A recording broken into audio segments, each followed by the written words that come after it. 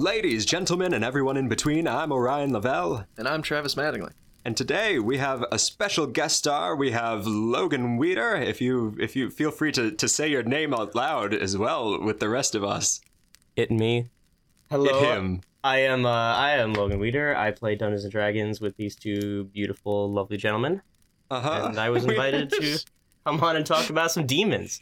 Yeah, he's in such stellar credentials as our mate Logan. Yeah. What plays D&D with us? Our good bud. No, Logan is What do you very, want from very me? capable DM, very knowledgeable in D&D lore, and very, very passionate about like monster design and how to use these wonderful, wonderful creatures that we find in this 350-page book. Absolutely. That we got. Yeah, I was surprised. So once again, we brought a guest star on for the demon stuff. Wherein most demon stuff is just this, but a little bit different. I'm excited to know that you are, at least interested in demons. When we had Gary on once upon a time, he was like, "Yeah, I'm fine with just the mad ape," and I was like, "Oh, I'm sorry, you had to get the mad ape." And then we made the best All we right, could. the Mad Ape is cool. All right. Yeah, we did the best we could with Mad Ape. I'm a little bit more Mad Ape positive than I was once upon a time. I'm glad that you are particularly invested in this particular kind of demon. I am which big is, and passionate about any and all of demon kind, and this one rocks my socks off. Yeah, I came away from this, so like because of the nature of this season, I more and more have been going into each episode of Tooth and Nail being like, all right, what thing am I gonna have to like pat out or just like that. bend over backwards? But I was surprised to find that the Nalfeshni is pretty interesting, like as demons go. It's got a lot more going on than literally I think every other demon we've talked about since like the Baylor, but even more than I think. He's thick in stature and power. Yeah, and lore, and lots of juicy, thick lore. Yeah, thick lore. It's pretty good. I kind of like it. I mean, like it has an adventure hook, which is something that we like took for granted so long ago when we were young and innocent, and now I just padding through looking through the lore for this Fesh guy, this little Feshy Fesh. I was really just like happy to see an adventure hook. I was gonna say, one of my things I was gonna say is that I think this guy's gonna scratch a lot of the itches that you guys tend to have with demons. I've listened to the rest of the demon episodes in preparation. I've done my homework, and a lot of the things you tend to complain about with demons, and like the Nalfeshni feels like it's gonna be really nice for this podcast. Then, a breath of fresh air. Okay. If you don't mind me saying. All right. Well, that was our episode of Tooth and Nail. We'll not talk about the only good demon after all then. No, like, by and large, I've been enjoying the demons, but, it's only, you can only make just reread the demon lore again interesting so many times. Yeah. And it's nice to have some lore stuff that is a little bit more interesting than just, it is angry and brutal. Yeah. And which it is, of course. Yeah, of course. But there's more shade to it, and there are more expressions of it, and it's a little bit more interesting than a lot of the other demons. And not just in lore, but also in combat as well. There's a little trick to its action economy that is kind of cool and interesting, and I don't think we've seen before. And I'm kind of excited to get into that when we get into it. Yeah, the combat for this is definitely very interesting, just because what exists in combat that isn't just this guy, Yeah. The lore really like ingrains extra mechanics into this, and we'll get into that later. But. Yeah, absolutely. So, without any further ado, let's just go. Let's just go do the episode.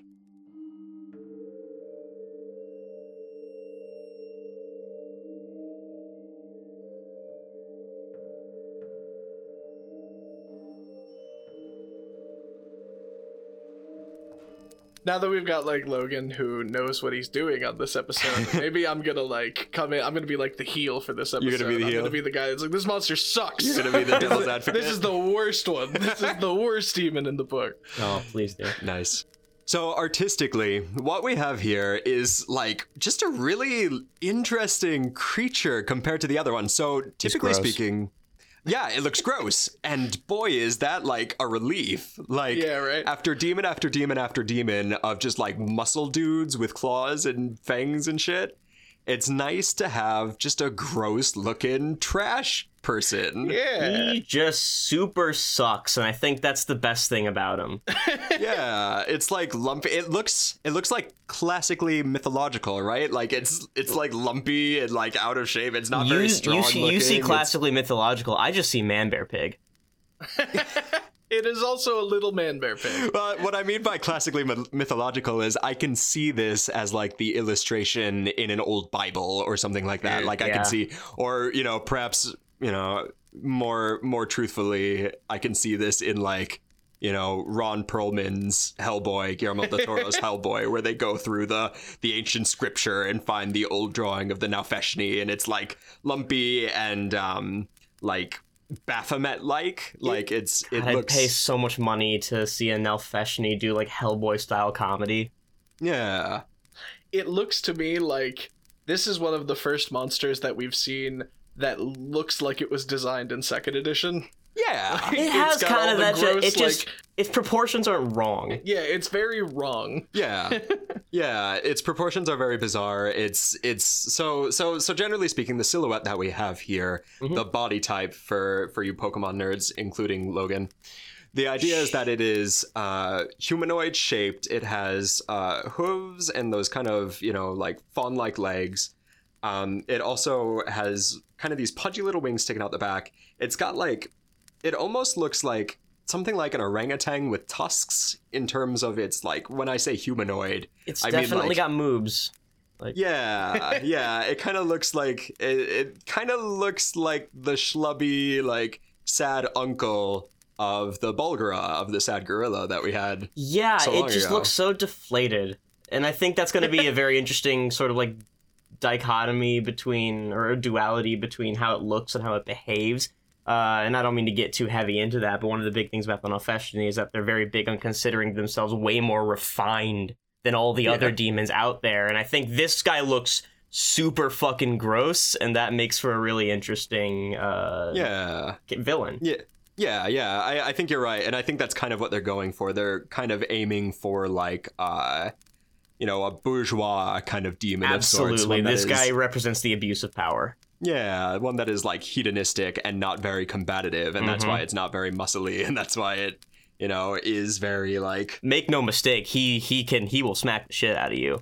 He is statistically muscly as hell, but he looks very. Yeah, mechanically, I mean, like mechanically, you want your big tough demon fight, and so mechanically they are relatively powerful.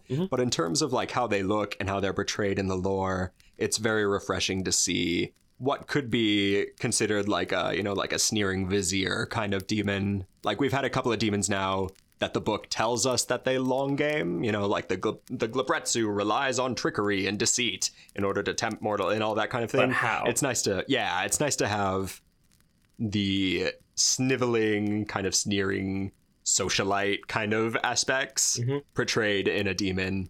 Just the dinkiest little wings too.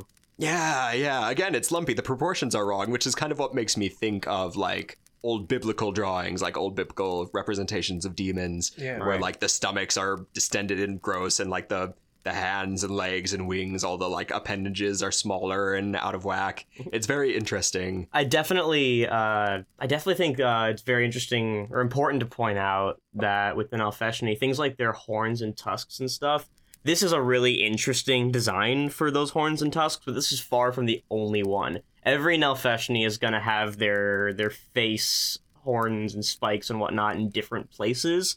Really? Oh yeah, they're all very, very different. And another big thing that I feel like the 5th edition art is particularly lacking on is that the Nalfeshni is always said to be very sort of regal in how it behaves and stuff. And interestingly enough, it's the only demon, or one of the only demons that you guys have talked about on this podcast, that isn't wearing bangles or any sort of finery. I was about to say that. Right? That was my next point. I was like, he's got the earrings got like and little the tusks, tooth rings, but he doesn't have the bangle. Yeah, right. No he doesn't have any sort of like pointed finery that would suggest that he has any sort of belief in stature at all. Aside from that perfectly coiffed faux hawk thing they've got going on. He's got a super sick mohawk going on. It's very 90s comic books.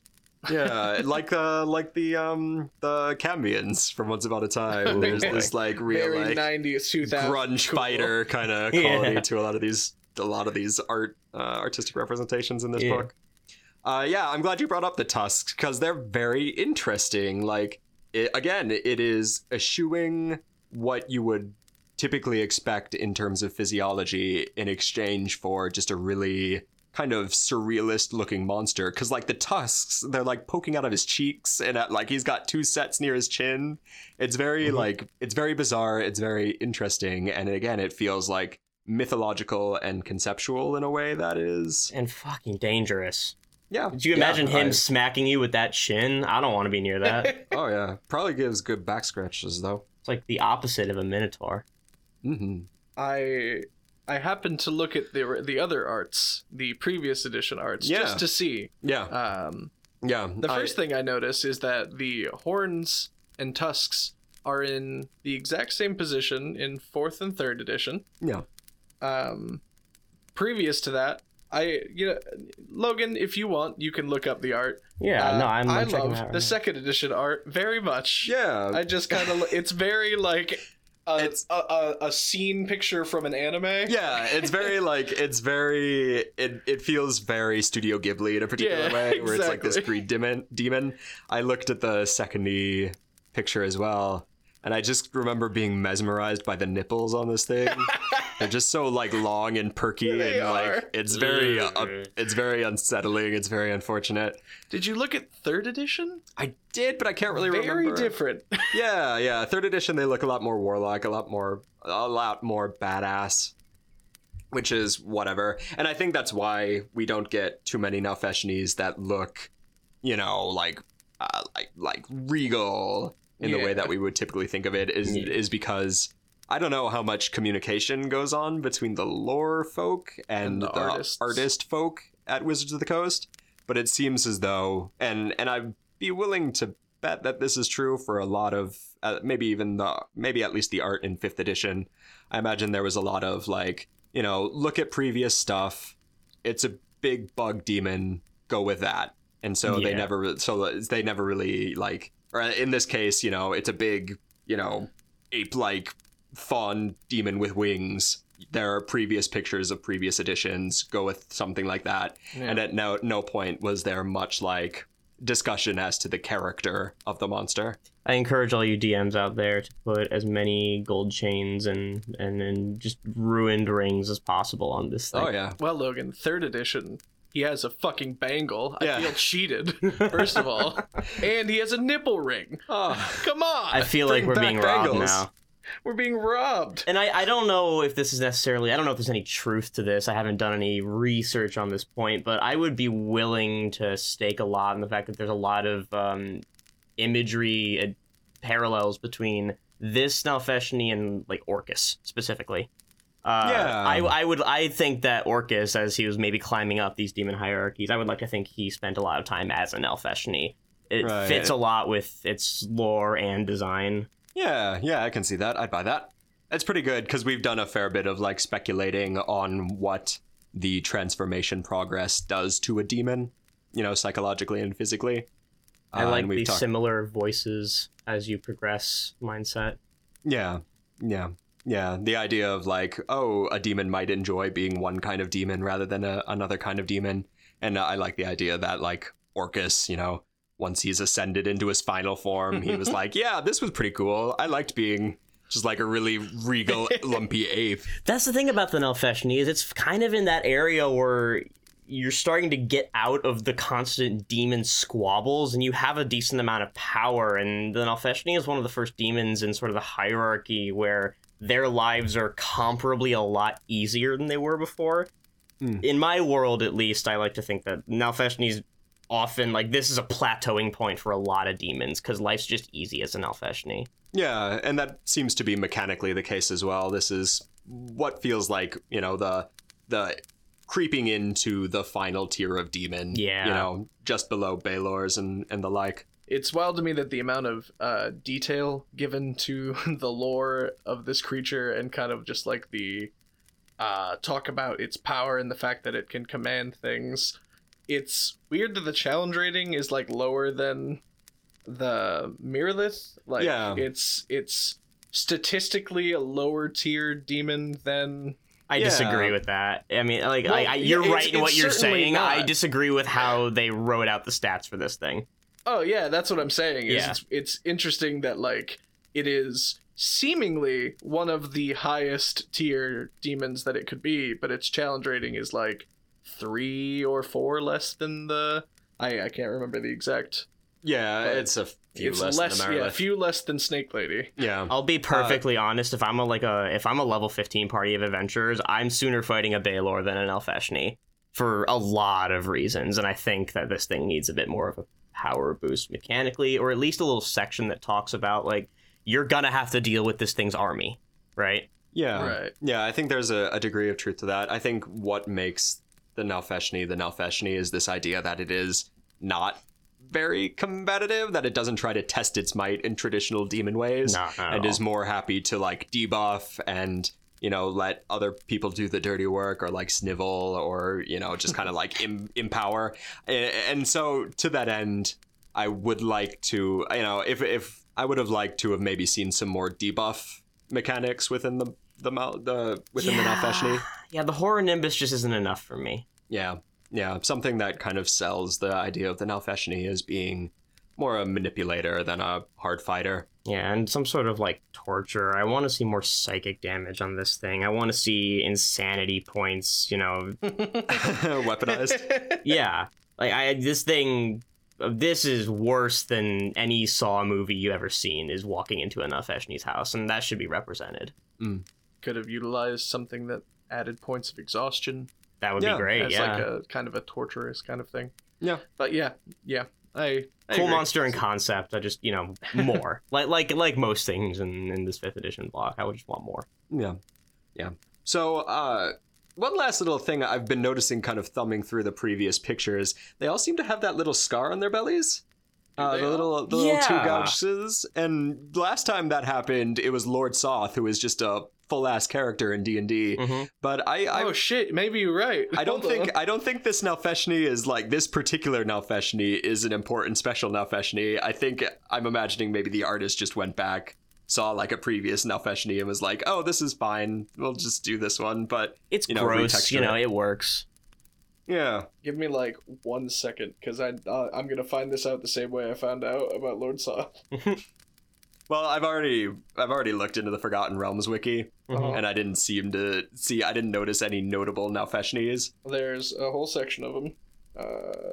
I guess theoretically this could just be Nalfeshni, the strongest Nalfeshni for which the race was named. Theoretically, I guess this could just be that one. Yeah. Yeah, There's that just, like, was a a list thing. of them. That was a note that I sort of discarded. But Nalfeshni used to be the name of an individual, not a species, and then it just became the title of this, you know, type of demon.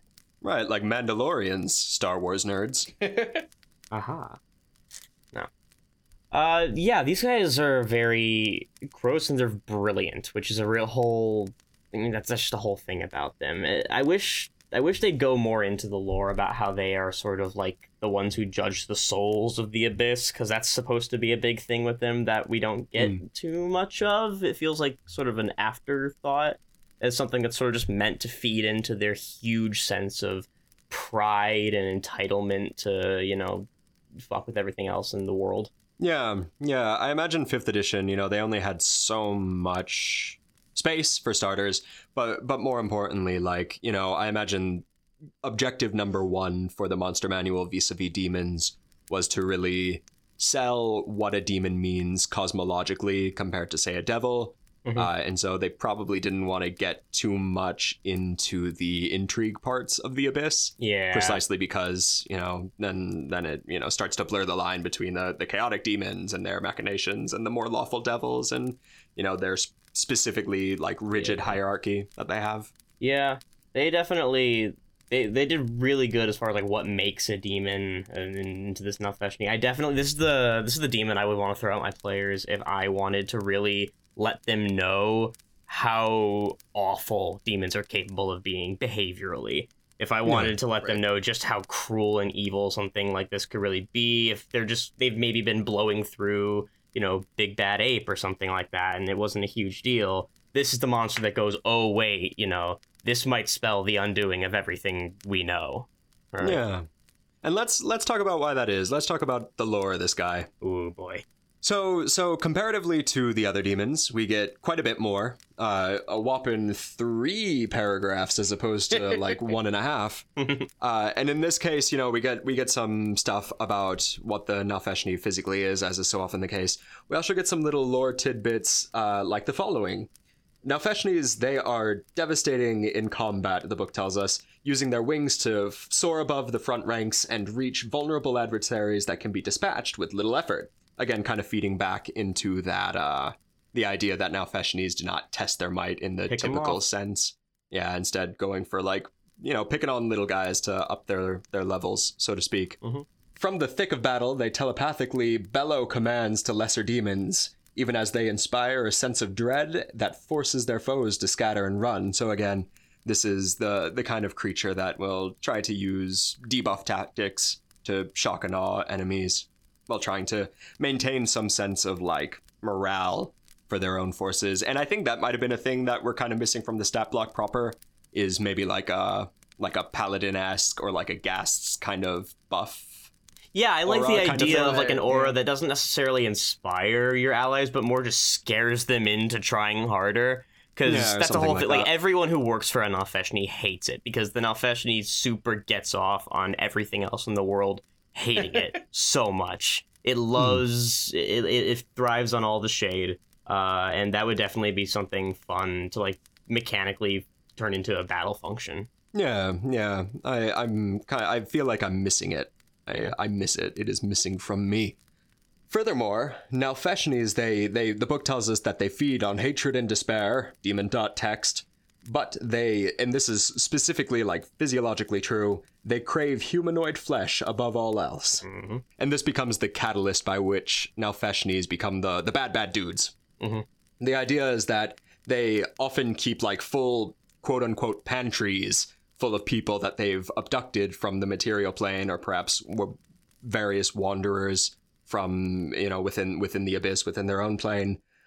And consequently, the book tells us they eat these creatures alive during these elaborate feasts, these kind of mockeries of high life, wherein they kind of dress themselves up. They utilize they grab cutlery stained and rusted, though it may be, as the book tells us. They will use forks and spoons to eat these people alive in this semblance of a banquet, which is probably the most interesting single bit of lore we've got from a demon, an individual demon. Oh yeah. It's great. And on top of that, I mean, I don't know if it says it specifically in the monster manual, but there are a lot of other sources that say that not only is all that true, but what he's eating them on is a bolted down plate of hot iron, right? So even when they're not being ripped apart, they're still in so much pain. Yeah. And that's a big thing with the Nalfeshni, is that they claim that they can taste agony, and they spice the hell out of all their meals with it. Mm-hmm. It's pretty good. You switch up the spice rack, grab a little bit of agony, dash of that. Yeah, agony and pain. Just rid of the oregano. I need a bit more. Brings out the organs. Yeah, so that is quite interesting, isn't it? That is a semblance of character that we don't often get for any of these demons that we've had. It's a ceremony, which is fun in D&D. There aren't enough ceremonies that I feel are really spelled out. Yeah, especially for demons, we don't really get rituals or anything that would kind of hint at a larger culture for the most part, right. Aside from this is our horde. I am the commander of the horde. There's not a whole lot of room for demon culture. These guys drip with culture. I would love to know, I would love to see one of a B-side paragraph in universe, one of those little we got with Amaryllis. Yeah, I'd love to see one of those that is an actual an acting out of what one of these dinners sounds like, what they think. No, not the squishy bits. Yeah, what these the sounds from another room. They think that high class society sounds like. Do they have conversations? Right. Are they like, you should have seen the look on his face as they're digging into like somebody with a Farmer butter knife? Steve? Just With just a crappy yeah, they're snap digging butter into knife. Farmer Steve. Thank you. Exactly, yeah. Death of Farmer Steve. I know my tooth and nail lore. The deep lore. Ah, yes. Yeah, it's interesting. It's interesting. There isn't a whole lot of rituals. There's specifically not a whole lot of demon rituals. And it's nice to see, like, and this does double duty to my mind, this lore bit, in that, A, we get an immediate adventure hook, which we haven't had in months and months, of like, this is, you know, your party or somebody that is important to the party, whether it's an NPC or somebody they know or whatever, has been captured. You gotta go save them. So there's your adventure hook. And then you also get dungeon ecology, right? You get dungeon detailing, like they have banquets, they have a feast room, they have a pantry, there is like, you know, they have a home. And they have an army with them. They are never alone. And these guys aren't just keeping like quasits and stuff on them. Gleb Rezus are in the service of this thing all the time. And they're all angry because they hate their boss. So if the party's coming into this, they better be ready. Like, this is a very high level dungeon that I am super all about. Yeah, and it's a dungeon in every sense of the word, with politics and ecology to it and like detailing to it, which is something that we've been guessing at kind of heretofore. We haven't really had the details themselves to back them up. We had like the labyrinth, or like just like a room for the Garistro to go nuts in. Yeah, like Garistro lame. Or Bulgura Forest. Yeah, we're just like Bulgura thinking. Forest full of dinosaurs or something. Yeah, stuff that we've either had to extrapolate from other books or just make up based on what they are, and Absolutely. It's nice to finally have some real ass lore. I think that their palace makes a really good place to like finally deal with this Nalfeshni. I think that like this is a great enemy to throw in as a recurring character with these guys, because the thing about the larders that they build up with all these bodies and living or dead is it's also demonic power. When an Nalfeshni dies out of the abyss, it's going right back to that place, and if it's been demoted in form at all, it just eats the shit out of whatever it's got stocked up, and it is good to go again. This is a really good character to just constantly throw at your party to make them hate it so much. This is a great monster to hate. Yeah, I kind of like the idea of a Nalfeshni that is just like terrified an army into continuously bringing its, you know, even if it is slain in the material realm, like that it has buddies that will specifically find, you know, the mains version of this Nalfeshni, take it, bring it back to the palace, give it a whole bunch of dudes to eat until it grows up big and strong and back to a Nalfeshni, and then it's, you know, business as usual, back to the status quo. That's kind of interesting and cool. It is. It's fun. It's you better not ever summon this thing, because that's like one of the only other ways you could fight this thing is if you conjure it out of its palace, and it is gonna hate you if you do that. This thing's all about its creature comforts, and robbing it of it on top of leaving its palace unattended, where all of its employees that super hate it are probably just tearing the place apart right now and ruining everything that the Nalfeshni's ever done. Like, if you really want to make an enemy, like, have your party accidentally summon this guy. That would be quite a bit of fun. You could also, like, blackmail it to some degree as well, right? If this is the demon that is so, you know, focused on eating and hedonism and that kind of thing, and you just kind of put it in a hole or just, like, leave it bound in the middle of the floor. Oh, God. You could, like, I mean, like, yes, it would hate you and all these things, but this could turn into kind of an interesting interrogation where, like, the barbarian is just, like, you know, eating a chicken leg really slowly in front of it. Like, I'll give you this if you tell me where the abyss is, that kind of thing. He just points down. Yeah. What kind of, like, blew my mind when I was looking at the stat block of this monster, if you just showed me the picture and maybe even just the lore and been like, what's the intelligence score of this monster? They're brilliant. I would not have said as high as it is. Yeah. I cannot believe how smart they are. That's how they stay in power. They have to, like, tactic their way in Game of Thrones their way around the abyss all the time.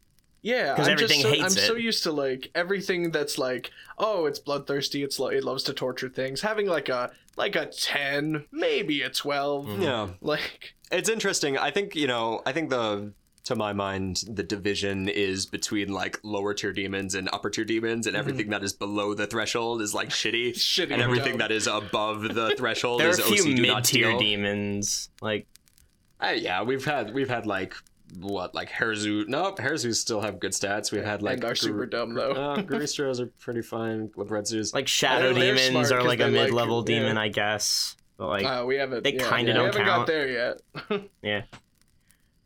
But yeah, it's crazy. And the biggest thing about these guys is how damn big they are. Also, looking at that design, one thing it doesn't immediately say: these things are 20 feet tall. Yeah. These things Yeah. are like 8,000 pounds. These guys are massive. When you think of like a really smart demon that is flying above and commanding armies, I think of a very little guy who maybe is like portly and high con and all that stuff, but when it comes down to it, a couple well-placed guiding bolts are going to smack this thing out of the air. This guy is huge. He's so big. Yeah. And I think that's part of why the Nalfeshni is so capable of taking over hordes, is that it is relying mostly on intimidation and false machismo of sorts. Yeah. It's imposing. I remember reading, I think in the Forgotten Realms wiki or something like that, that the Nalfeshni, effectively talks a big game, but once it is drawn down to just itself and an enemy that it cannot defeat, it very quickly turns into a sniveling, sycophantic wretch. And that's a very interesting theme that I see a lot in more powerful demons, because when you go out to like Avernus or the Prime Materia Plane to send the horde upon things, you don't need to be worried about dying because it doesn't mean anything. When it comes down to actually putting a demon, like a very powerful demon, up against the wall, even up to demon lords, they display a lot of cowardly behaviors when it comes down to it. Yeah, that is true. It's kind of a theme we've seen every now and again. Like, I remember talking about this to some extent with Beholders as well, as this monster that is very powerful, and then once you back it into a corner, it doesn't really have much going for it. Right. And where that was more true with Beholders than true of Beholder lore, I like seeing this theme recur with the Nalfeshni. I think it's important, especially for a demon that really is supposed to represent the disgusting, like, abuse of power that it does. If it was brave and like could frontline and go like, all right, here, I'm just gonna take care of all of this for my horde, it wouldn't be as cool. It wouldn't be as compelling.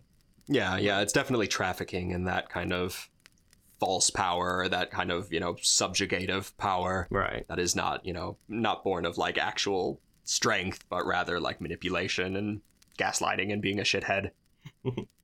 I do kind of wish that this monster had like a lower strength and a higher charisma to like kind of, it's like that it wasn't as strong, but it was like more talky. Yeah. I'd be interested to see a variant that does something like that. Yeah. I think I would have liked some, maybe like an expanded spell list of various debuffs. Yeah, why isn't as this well. thing a spellcaster? I don't know. It's very weird. It feels like it ought to be. Yeah, we have that. With that we have stuff intelligence like that all score, the time. like, why is it not doing like necromantic magics and stuff Ray of like that? sickness and Yeah. like his all that stuff. Yeah. Crown Yeah, of madness and just disgusto yeah, beam. for sure.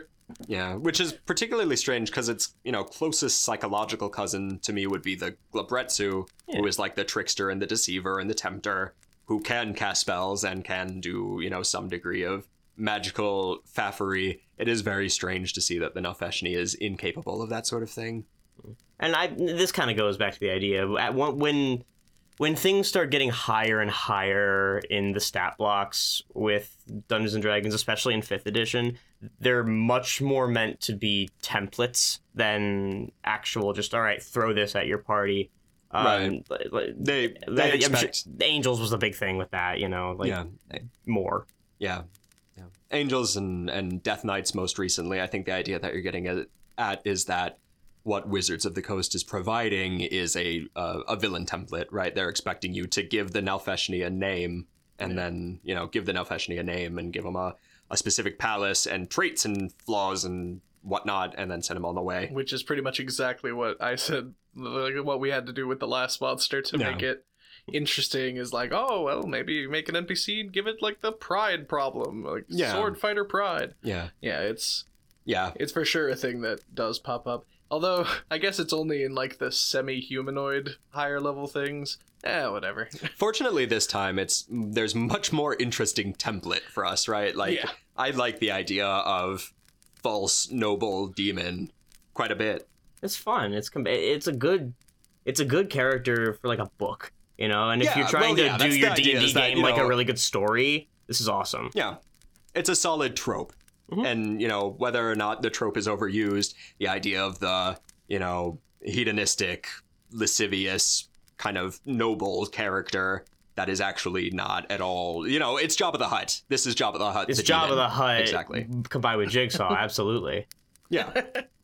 And that's the idea. I seem to remember Jabba the Hutt having a lot of death traps in his Yeah, thing. I feel like you saying mixed with Jigsaw is just adding gore into what Jabba the Hutt already did. Oh, absolutely. I mean, when you think of the Nalfeshni, gore is a huge part of that. Well, yeah, but now we're getting into semantics about what they can and cannot show in Star Wars. So I think I'm gonna edit this shit out anyway because I don't want to be caught on the internet making a Star Wars argument. I don't want to be that guy. If you don't have any more lore thoughts, we can move on to the mechanical stuff. I mean, the only other thing that I think I was gonna kinda talk about was about sort of the mentality of categorizing everything that lives or unlives into 3 different categories. You either eat it, you enslave it, or if it's like super more powerful than Nalfeshni, and I'm talking like Baelor or stronger, you serve it until the exact second it can pull the rug out from under its master and fuck its day up.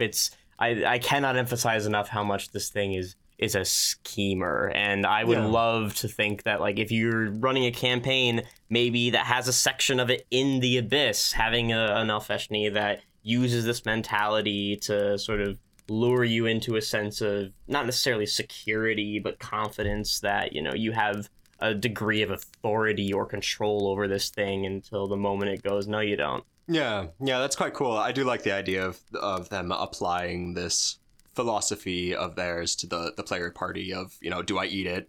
Do I use it to get tougher, or do I serve it? Because they're the most sophisticated demon in the world, because they're the Nalfeshni, of course. That's what makes sense to them. I'd argue that Nalfeshnis have a bigger sort of pride complex than like half of Dragonkind. They're super self-centered, more so than even like Demogorgon, where you know, mindless monkey versus this. Yeah, and that's always been kind of cool of demons, this solipsism, because, you know, why bother with anything else when I'm the only thing I know exists? Yeah. I am demon. I am technically legion, depending on what kind of lore you adhere to. But Yeah.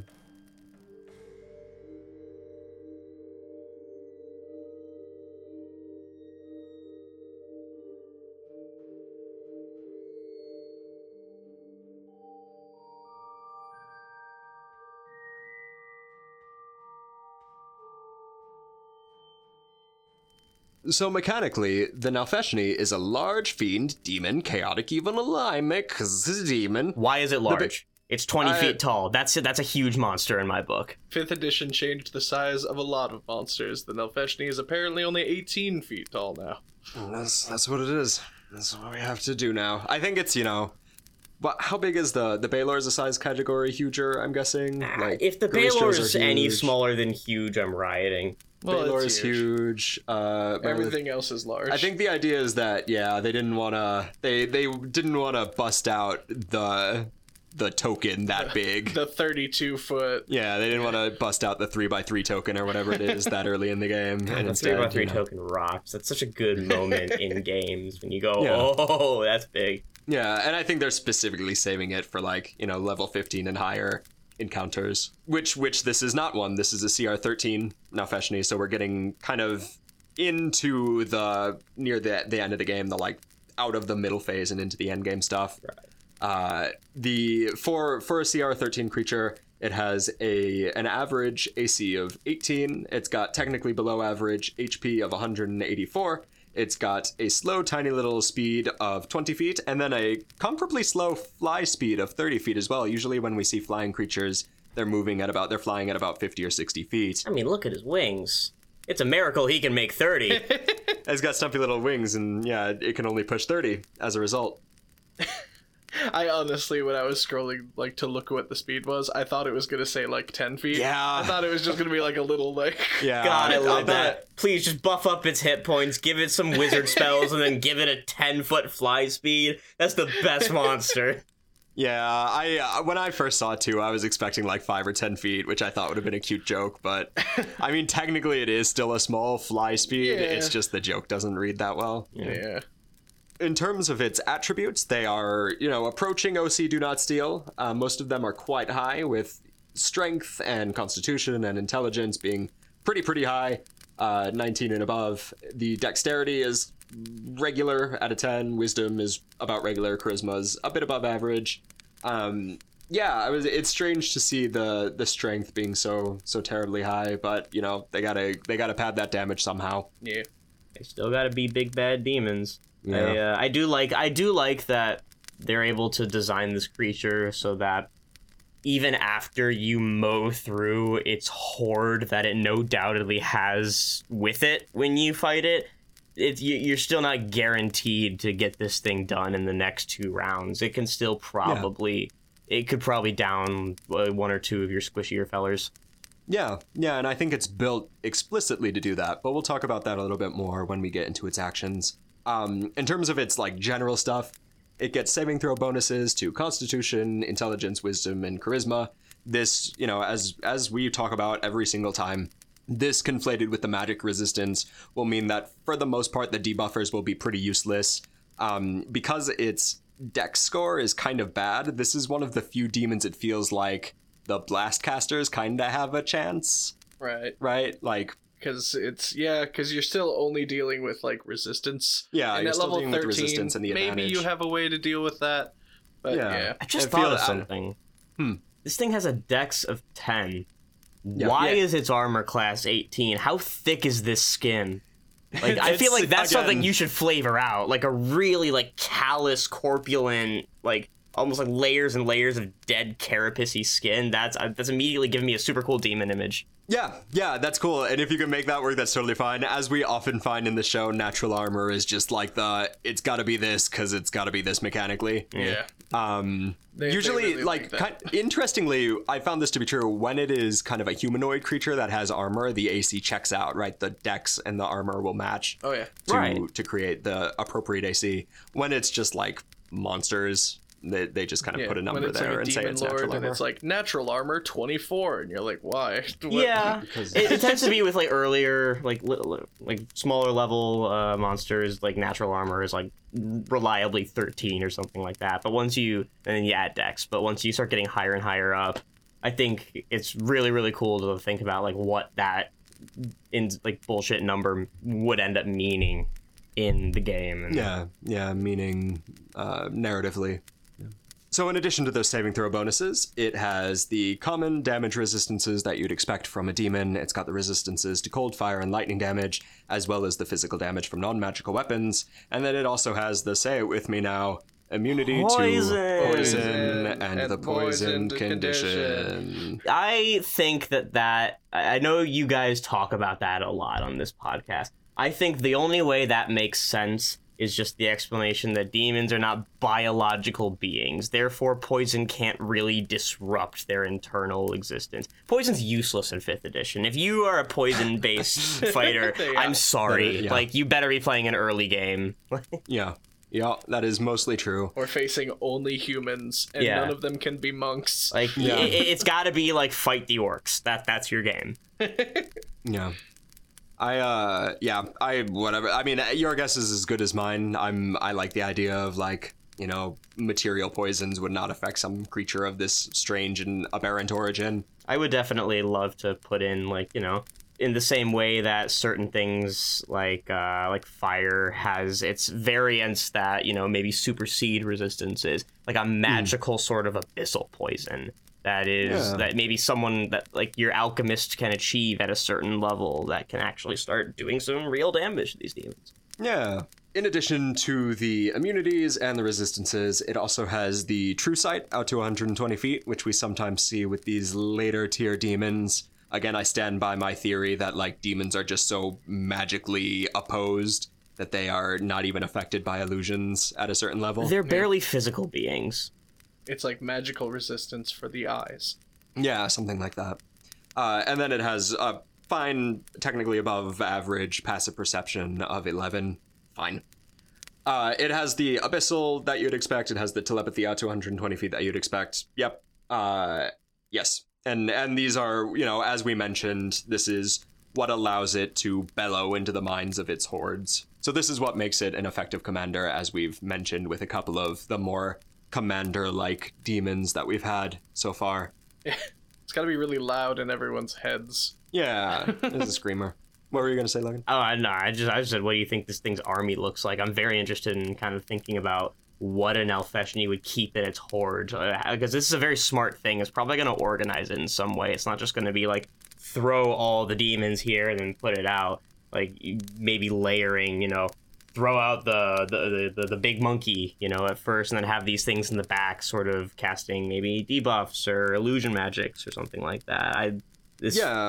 Yeah, I imagine it would be interesting and tactical. I'm foreseeing like Casmes overlooking the thing, and this is, this could be your big Avengers Assemble moment for this Nalfeshni dungeon where all of the demons fulfill their certain ecological niches, where like the Casmes are the guards folk kind of looking over, the Dretches are there as like shock troopers, they have like some mains just sitting around for snack time, and on and on. Yeah. I don't know if I read this in a Dragon magazine or something, but it was some sort of, I do remember it being quite official, but it was talking about how to potentially play this thing in a battle context, and it was all about, directing your minions to sandwich themselves in between, like, the healer and everyone else, because these Nalfeshins are smart and they know from experience that, keeping the party together is going to suck, so they're really big on the separation tactics. And they can do that because they have a bird's eye view of the entire battlefield. Yeah, and that's always a fun scheme to pull in the middle of a fight, and that could very easily be true in this kind of encounter as well. In terms of its traits, it's got magic resistance, gives it advantage on spells and spell effects. Seen it 1,000 times. Strangely, that's the only trait it has. I feel like, for a creature with as much lore detailing as this one seems to get, it would be nice to have like another flavor trait or something, or as I mentioned, I would like some more spells thrown on it or whatever. Yeah. Fine. Make it heal by eating flesh. Or something. Yeah, I want to give this thing like an aura where anything creature that is hostile to it within this aura gives it like a base bonus to maybe like hit points or something like that, like temp HP. Just the fact that it super gets off on being the most hated thing in the room. I want a mechanical representation of that. That would be kind of cool. It's stronger the more enemies are around it. Yeah, and like depending on how your DM rules that could mean the things that work for it. You know. Yeah, that would be interesting. That would synergize with the teleport in a very interesting way, where the Nalfeshni would have this option to teleport into the middle of the party in order to receive this boost. That's pretty cool. That's real good. I do love that very much, actually. I want to put that on literally any monster I'm thinking, man. All right, well, you have that one for free. Yeah, put that in my head notes. If only there was some way we could have an archive of this idea. Please hire me. Yeah. So in terms of the actions that it gets a very interesting, technically 4-part multi-attack where it uses its special move and then makes 3 physical attacks, and we'll just do the physical attack to get them out of the way real quick. The 2 physical attacks it gets are its bite, and then 2 claw attacks per round. And the bite is both the physical attacks, they have a pretty accurate +10 to hit. And as a trade-off, they do a little bit less damage for a creature of that CR. You think the bite sucks more because of its chin teeth? Probably. That's why it does more damage, I'm guessing. Yeah. The bite does 32 5d10 plus 5 piercing damage because of the chin teeth. And then the claws, they have a 10-foot reach because this is a large monster. They do 15 3d6 plus 5 slashing damage each. It's fine. All combined, it ends up being, like 62 damage. That's a wizard killer. Yeah, well, approximately at level 13, the wizard probably has a little bit, maybe it would have a little bit more than that on... Maybe with a bit of chip damage on it at first from the horde. That's probably about it. It could take a wizard down approximately, and I think that's where they want it to be, maybe enough to kill the wizard in one round, which is where, I was coming from in terms of the encounter design stuff, which we'll get to in a second. The more interesting thing is the horror nimbus that it has. The horror nimbus. It's a real cool name. Yeah, it sounds like a Yu Yu Hakusho special move. What happens is, and I wish the lore had contextualized this in a better way, because the lore says it uses its aura of fear to confound and terrify its enemies, right? Well, it's supposed to be like blinking lights and stuff. Yeah, what actually happens is it just raves. That's funny because, like, in my head when I thought of Nimbus, all I could think of was the cloud from Dragon Ball. Yeah. So I was like, "Is this another fart thing?" Yeah, that like also horror ravecore music. It's just yeah. I would take all of these things. What the book tells us is it is a scintillating, multicolored light. The Nalfeshni raves in order to make things terrified around it, which is weird, and I don't know how I would flavor that as a DM to make it scary. I need fan art of like a Nightcore song with Nalfeshnis in the center of it. Just like, this is Halloween, but Nightcore, and I can't think of a way to make it scary, but for sure, it's just like when you do I don't care, I want DM, it. You have to put on like Spooky Scary Skeletons remix or whatever. Like, it's so silly. So what it does is each creature within 15 feet of the Nalfeshni that can see it, or rather the light that it is producing, must succeed on a DC 15 Wisdom save, which is a little bit below average for the CR. A DC 15 Wisdom save, or be frightened for 1 minute, and the creature in question repeats the save at the end of each of their turns, and if they make the save, the effect is done, and they are immune to this effect for the next 24 hours. You know what makes this entire skill unnecessary? Just giving it, like, a cause fear spell. Yeah. It's like... I don't know. I think, well, the thing that makes this special is that as part of the multi-attack, the Nalfeshni gets to do this horror nimbus and then make three attacks in addition to that. Yeah. And so I imagine that's what they were going for. It is on a recharge too, which is nice. It is on a recharge 5 to 6, which is, more common than the average recharge approximately. I think what they were going for is this idea that the Nalfeshni, is built to lay on this horror debuff repeatedly throughout the beginning of the fight and use that to, sow confusion with the other thing that the Nalfeshni can do, which is teleport. Yeah. Where like Baylor's and like some other demons that we've seen that I can't remember right now, the Nalfeshni can teleport 120 feet to wherever it can see. And it's teleporting 120 feet straight into the air. Why would you do anything else? You go in there, you unload your stuff, you take a round of attacks, which probably won't kill you at full health, and then you teleport 120 feet into the air and let the rest of your demons deal with them. Well, because you can't quite do that. So let me posit. So these are the actions that Nalfeshni can do. Let me posit what I was considering as the ideal encounter for a Nalfeshni. So during the phase 1 of this fight, where it's you, the Nalfeshni, and we can say X amount of extra demons adds that are in the middle of this fight serving the Nalfeshni. The Nalfeshni is staying behind, to my mind, staying behind the entire fight and just commanding them, and maybe you can give the other demons a bonus as part of being part of this greater horde or something like that. Yeah. Once the ads are defeated and it's just the players and the Nalfeshni, I'm imagining this as and I've mentioned this a few times now, I think this might end up being the into the breach fight with a little bit extra, where to my mind what happens is the paladin, the rogue, and the fighter all swarm around the Nalfeshni. It uses horror nimbus to slap on this fear, does its best, either breaks away with the flight or whatever, and then next turn over teleports straight to the caster.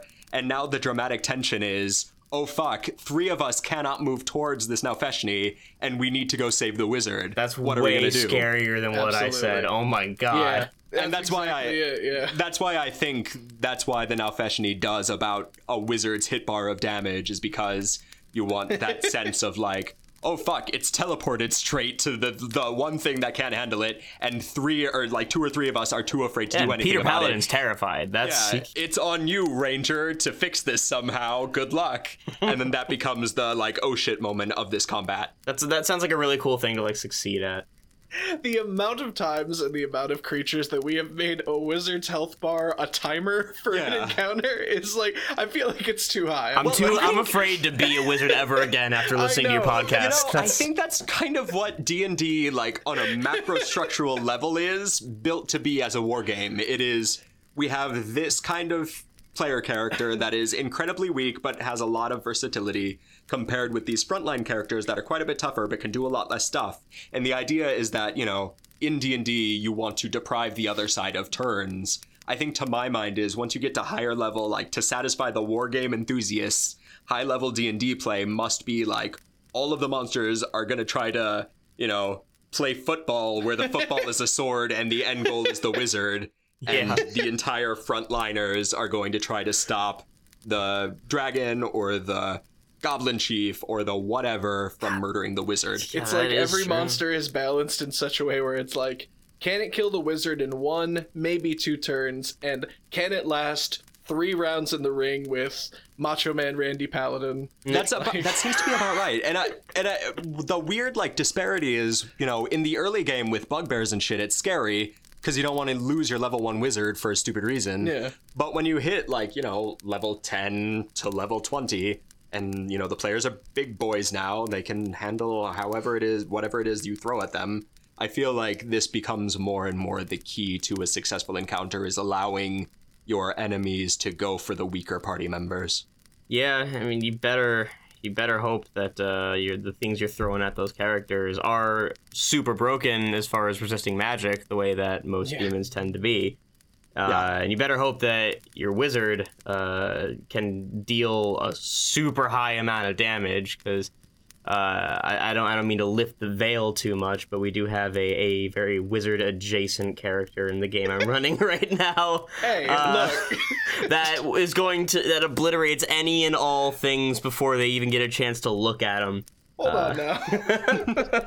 So there are a lot of extraneous details that could make this better or worse, right? And so we've often talked about, like, you know, if you're knocking the wizard out every session, maybe don't knock out the wizard so much. You, as the DM, you get to make the decisions that are maybe not the best tactical decisions. Yeah. So obviously, you know, do with that what you will. If the wizard is not capable of escaping, maybe go for the ranger or something else. But I think that's the general idea, is that the Nalfeshni uses this fear to lock down the frontliners who have charged it in order to teleport over to the weaker party members as kind of a spook, right? It's a fun little bait and switch, yeah. Yeah. So the problem with gimmick fights like this, however, and we've talked about this with cloakers to some extent, and, you know, banshees and a whole bunch of other things, once everybody in the team is immune to the special thing that this monster can do, the battle is effectively over, right? It ceases to become interesting. Yeah. So that's the problem with this gimmick, is that once, or at least the problem mechanically with this monster, is that it doesn't have much else to bring to the table once everybody's immune to the horror nimbus. I think that's a big part of, like, why they go into, like, what an Nalfeshni's house is like, because what it maybe is a less exciting fight on the open field of war is immediately really interesting in a close quarters death mansion where there are probably, like, traps everywhere and lair actions and things that Nalfeshni can be actively doing other than just what's on its stat block, while the party has to deal with Mr. Big Angry Ape and Glabrezu. Yeah, I think that's the case, and I think that is the kind of phase tipping point, or like the mechanical tipping point between the Nalfeshni, you know, being way into fighting, and then the Nalfeshni realizing they're over their head and are now gonna book it, however that may be, right? So, like, as soon as the players are all immune to this horror nimbus and the Nalfeshni can basically do nothing else but stand there and whap at the players, maybe at that point you as the DM realize, or you as the DM choose to have the Nalfeshni realize they're over their head and bails, and then the fight is over. Or maybe, you know, you could have them take a hostage because they're the creative types. Maybe they just take the wizard. Maybe they just, you know... That's super on... Like that tracks for a Nalfeshni, because they want their targets alive so they can taste better. Eater, yeah. So those are some things you could do to keep the encounter spicy without it still being a battle. Once the mechanical stuff is over and done with. I was going to say something about how there is a functional way to say that their minions help them do that, but I forgot that was the 3.5 stat block for the Barlgura that I looked at, where they have the abduction thing. Yeah. Oh, well. Do you know about that, Logan? I think I'm not going to pretend I'm as ability. knowledgeable on 3.5 as most of the rest of the Dungeons & Dragons world is. It's an ability I think the Nilfeshni should have, just judging by its penchant for abductions. It basically lets it use its teleport ability with an unwilling passenger. Is it like what kind? Is that a save or? No. Oh Sure my god. Yeah. Oh my god. Isn't like okay, Yep. but like even like Dimension Door, doesn't an unwilling creature have to make like a charisma save or something? I don't think you know. can do it with an unwilling creature with Yeah. Dimension Door. There's people who homebrew that you can, but no, it has to be willing. Yeah. Which, is in some way the way that 5th edition is, where things have been trimmed down a little bit for balance's sake. Yeah. Because I can imagine this being terribly frustrating and bad. Just getting when abducted misused. immediately. Yeah, just getting like, stolen by that ape. So yeah. Good. But yeah, them's my encounter ideas, them's my battle ideas, them's my what to do with the Nilfeshni ideas. I think there are really only like 3 ways you could fight an Nilfeshni, which is, out in the open, in its gross home, or conjuring it, which is another thing that they've gone out of their way to specify how much they hate, being conjured. And if maybe if you aren't necessarily a super higher level party, but this is a monster that intrigues you as a DM and you think it'd be good for your party, if you maybe just isolate it like that and have it just be maybe less of a tactical fight and more of an introductory thing, and then you can introduce it in power, not by making it more powerful, but giving it friends down the line. Yeah, and that can be expressly true if you decide to throw a character onto the Nilfeshni as well. You can very easily make this kind of demon a recurring villain or an NPC in the way that you can with other demons. So I would say that, if only for the role-playing scenes, it would definitely be worth being one of the accidentally summon in this kind of demon situations. Yeah. But yeah, it's a good boy. I like this demon quite a bit. He's great. Yeah. He's so great. I love him. I love him and his moobs and his cloven feet and his dumb little wings. I love his dumb little wings. Yeah.